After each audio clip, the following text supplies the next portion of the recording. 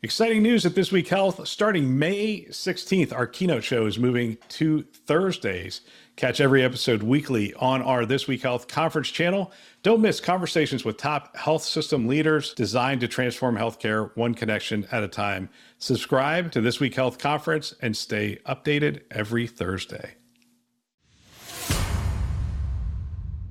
Today in Health IT, I'm going to tell you the story of the Florence Duomo and relate it to Health IT. My name is Bill Russell, and I'm a former CIO for a 16-hospital system and creator of This Week Health, a set of channels dedicated to keeping Health IT staff current and engaged. We want to thank our show sponsors who are investing in developing the next generation of health leaders: Gordian Dynamics, Quill Health, Tausight, Nuance, Canon Medical, and Current Health. Check them out at thisweekhealth.com/today. All right, as some of you know, if you're an avid listener, we went on vacation last week. I took my wife to Florence, Italy for our anniversary and to celebrate a friend's retirement. We had a friend who's a Delta pilot, and his last flight was on June 3rd, which happens to be our anniversary, and he was flying from Nice to JFK on his last flight, and we got to be on that flight with him and celebrate that milestone in his career, and that was exciting. What I'm going to talk to you about today is the Duomo of Florence, and it is just an amazing piece of architecture. It's an amazing piece of art. I mean, it's just an unbelievable building. I want to thank the people who encouraged me to share this stuff. As you know, on Fridays I try to, casual Fridays, talk about things that are top of mind for me, not necessarily the news stories of Health IT. And so this one is, we went on a walking tour of the Duomo, and the Duomo was built in 1292. Pull this up. Yeah, 1293 is when they started the Duomo. The skyline, it's just so breathtaking when you turn the corner of any of those narrow city streets. You get this picture of Europe, the narrow streets. You turn the corner, and then there's just this immense piece of architecture right in the middle, and it's beautiful. It's ornate. There's artists working on every aspect of it. You go inside, and there's frescoes and paintings, and you're talking about a place where the Renaissance flourished, where art flourished. And so we had some of the greatest artists and architects of the Renaissance period at that time, all coalescing in that place. So it was pretty amazing trip for us. But let me focus in on the Duomo a little bit. So the Duomo in Florence took 142 years to build, and the idea was to build a grand cathedral that would rival the other grand cathedrals in the world. And at that point, they were thinking of building the Grand Cathedral. Now, we know this is one of 5 of the cathedrals you have to see in Europe. So they had this idea for the building, and then they were going to have this huge dome over its center. But at the time, 1293, no technology existed to create a dome with such a wide base. All right. And they started building the cathedral anyway, but they left the final part of it exposed for years while waiting for a good solution on how to fix the problem. All right.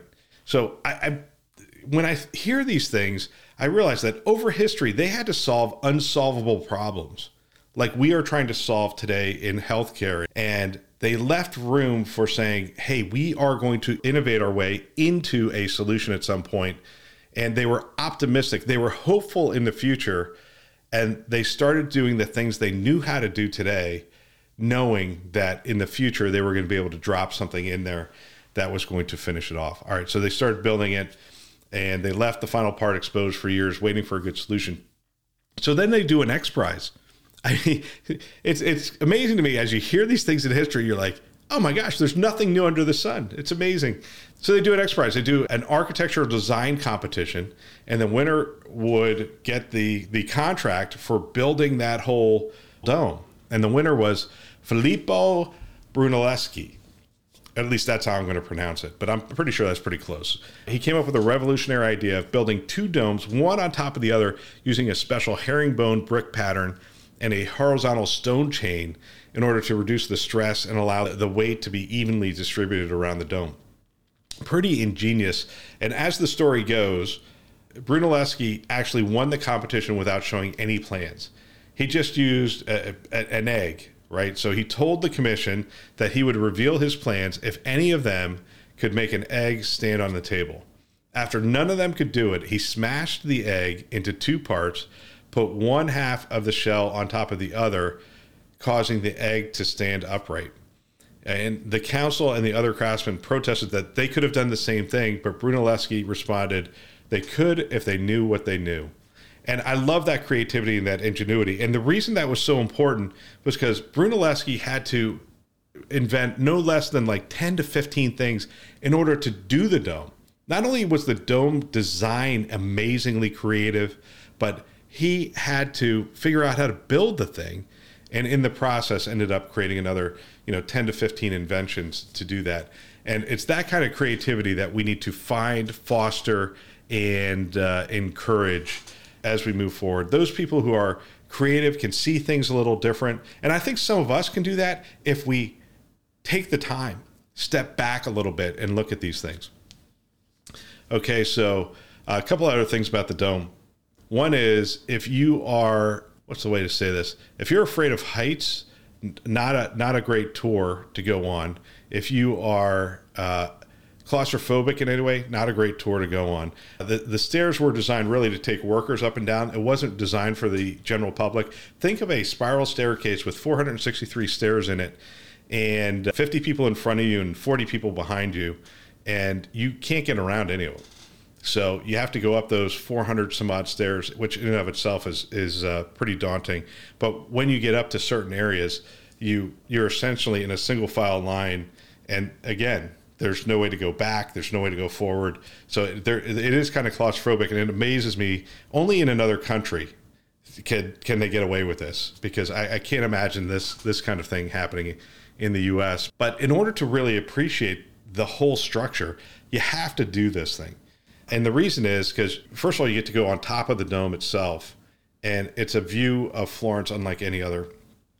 And the other thing is you get to go almost to the top near the frescoes on the inside. And so you're right up there with these frescoes, which are, again, 400 some odd steps up there in the sky. But as we were up there, one of the things that struck me, she's telling us this story, and, he built this thing with the herringbone design and whatever, and it was built in 13 something. I'm like, man, that's 800 years old. And so it dawns on me, I bet you they came in and reinforced this thing. So I asked the tour guide, I'm like, did they come in and reinforce that with steel, or did it ever fall down, or did whatever? And she says, well, no, they updated the stairs on the inside a little bit, and they put some railings in, and they clean it every now and then. And I thought to myself, we're going to actually walk up in the thing that Brunelleschi built 800 years ago. And it struck me as, I wonder what I'm building today that's going to last 800 years. And it's interesting. The last time I was with Judy Faulkner, every now and then Judy and I run into each other and we have great conversations. And I asked her, what's top of mind? What are you thinking about these days?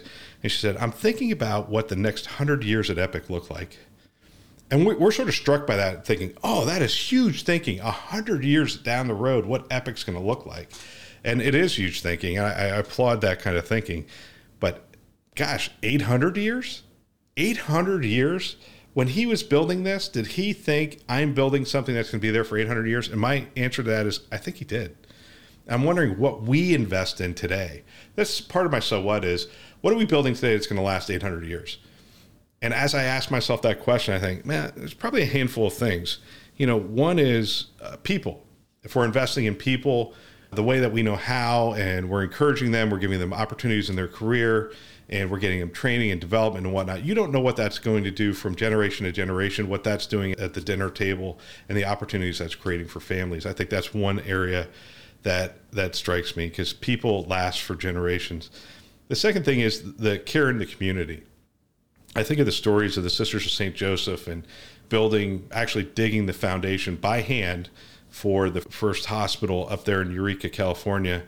And we have just amazing dedication to that community and the care of that community. And I think there's things that we are doing today around care that is going to transform the lives of people in our community, transform our communities themselves. And so I think there are things that we can do. My other so what on this is I think about the optimism and the faith to start building the building, knowing that we don't have what we need to finish it. And I think there's a lot of areas in healthcare where we don't start a project because we don't see the whole. It's like, how are we going to tie all this together and whatever at the end? And I think we need to have faith that there is a time when AI, machine learning, technology is going to come alongside clinicians and add a significant amount of value, take the workload off of them, create an experience for the patient that is, as we say, monitor us and our health the same way we monitor our cars. These are phrases that people throw out today, but I think they're possible. And it's that optimism and hope that drives people to continue to innovate on top of things to make that vision a reality. And I think we have to be optimistic and hopeful as we pursue those things moving forward. And I think the other thing as I look at this is I'm reminded of the Think Different campaign from Apple, or the Think campaign from IBM, which actually came before the Think Different campaign. And, I think we do have to encourage the misfits, the square pegs in a round hole. If you remember the Think Different commercial, and celebrating those people who think differently, who have changed the world.